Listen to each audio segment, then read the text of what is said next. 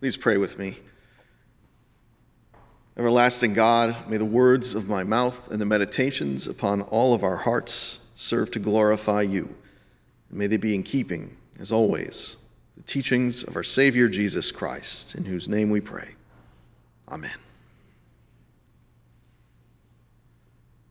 I find myself transfixed, staring at the television screen and the man who stares back.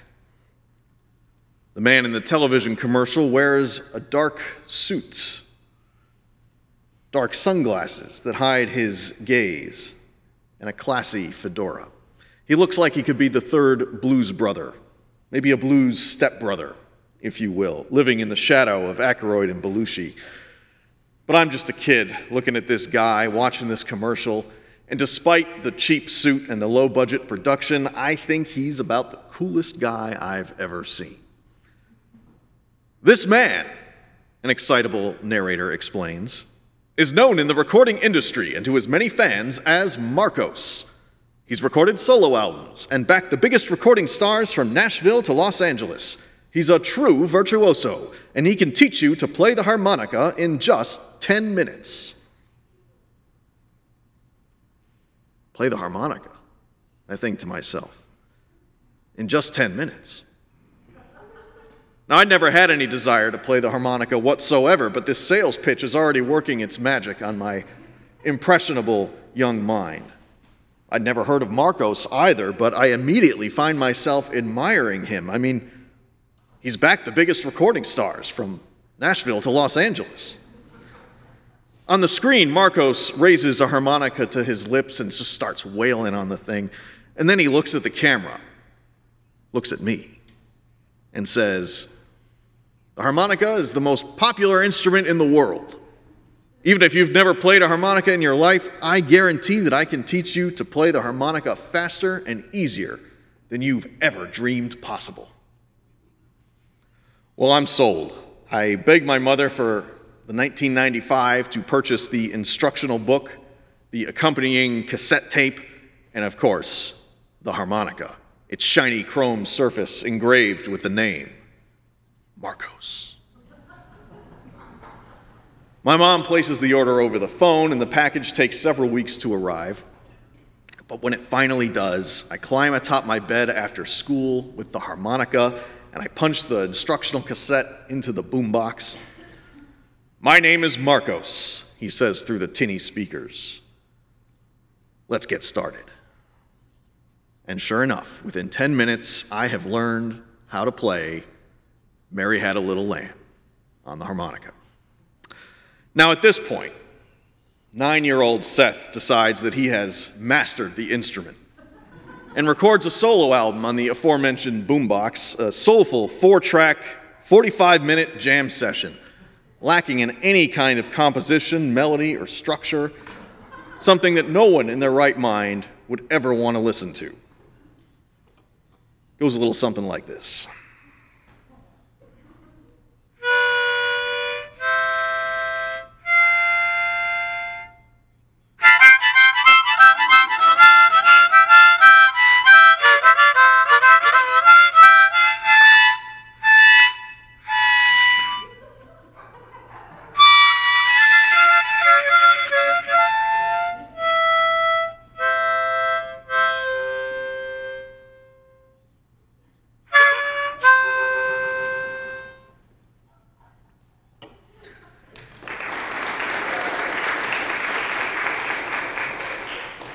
I'd like to say I was self-taught, but the glory goes to Marcos. You know, there's no point in making music if nobody wants to listen to it. And you can't really harmonize when you're playing alone. From the first time I picked up that harmonica, I've always wanted to make music. But truthfully, I've never been willing to put in more than 10 minutes, to actually learn how to play an instrument. My older brother played the guitar, and he encouraged me to accompany him on vocals for some of his early recordings, and in the process, I discovered that I loved to sing. But friends, I was not a very good singer. I fumbled my way through a few bands, but I was always out of my depth. I'd be working with actual musicians, and they'd say things to each other like, "Let's try those first 6 bars again in an E minor." And I'd be like, "Yeah, and hey, at the beginning of the chorus, could you just go dun dun dun dun dun dun dun dun on the guitar? That'd be great." That's about the extent of my musical sophistication. But when I started getting more involved in church, I found that I could finally give voice to my voice. Singing along to those old hymns with an entire congregation beside me and more capable singers up front, I learned how to sing in key for the first time, most of the time. Sometimes. Well, I have my moments. I still can't tell you what key I'm singing in, and I'm certainly no Freddie Mercury. When we were doing our Maundy Thursday service on Zoom, I forgot to mute myself when we were supposed to be singing something, and it was not pretty. It was even worse because, it's one of those things where, you think you're singing by yourself, so you're not really even trying. It's just kind of like, "And bless the Lord," for everyone to hear. But none of that matters, because church music is communal. It's democratic in the sense that everyone gets to participate, and it makes room for everyone to participate.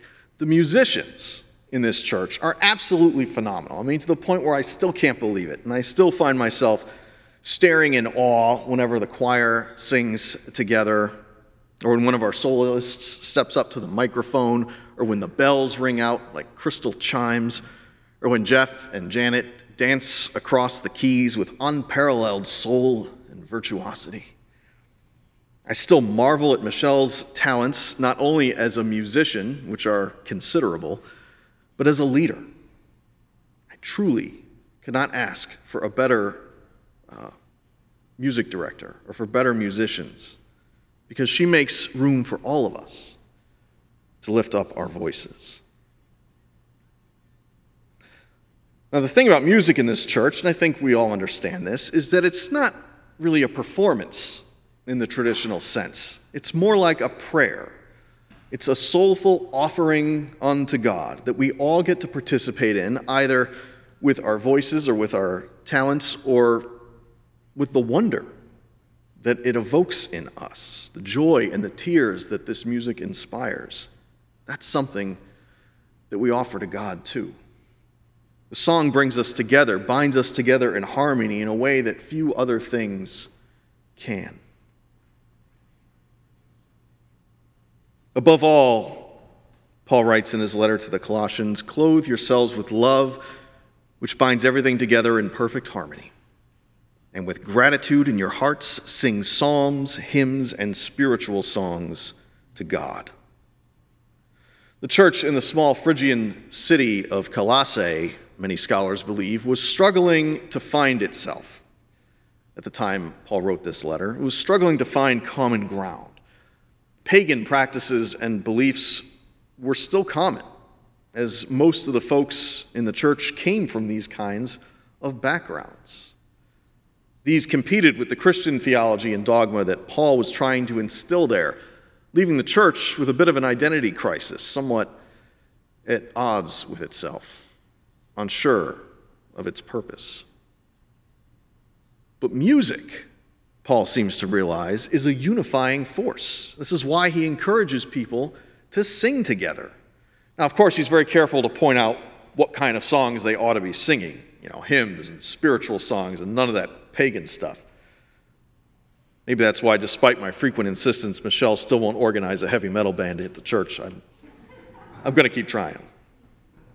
But in all seriousness, Paul is onto something here. Music is a unifying force. Musical harmony fosters harmony among people. Anyone who has ever been to a concert knows this is true. The audience, in some ways, behaves like a single body, synchronized by the beating of the drum and the beating of our own hearts. The things that divide us, our politics, our ideology, our opinions, all of that dissolves in the music. And in church, it's an even more profound connection because the music is a communal prayer, a means of connecting not only with each other, but with God. And it's unfortunate, I know, as things stand, that we can't fully heed Paul's advice these days. Communal singing is generally regarded as a bad idea in the COVID era, and we've had to stop singing those old beloved hymns for the time being. The choir loft is empty, save for a lone voice in the wilderness. But we've still found ways to make music together. The choir has continued to meet and rehearse and practice and record virtually, lending their collective voices to our worship. Same goes for our bell choir, and a lot of our talented musicians have continued to contribute recordings of their own. But above all, friends, we make music when we come together in harmony. And we're able to do that now in ever-growing numbers. We may not be able to hear that particular melody, but I believe that God can. When we come together, when we pray together, when we gather together at the communion table, we harmonize with the frequency of love, the very music of the spheres. I still want to make music, just like I did when I was younger, and who knows, maybe one of these days I'll take guitar lessons, maybe I'll learn to play the triangle or something, I don't know. But in the meantime, I will try to make music with you all, make a joyful noise unto the Lord, as it were, as best as I can. You know, playing that harmonica as a kid, alone in my bedroom, no one could hear me, which is probably a blessing. But in church, there's really no such thing as a solo, because we all harmonize together. The God who is still speaking and still singing, whether or not we can carry a tune. Amen.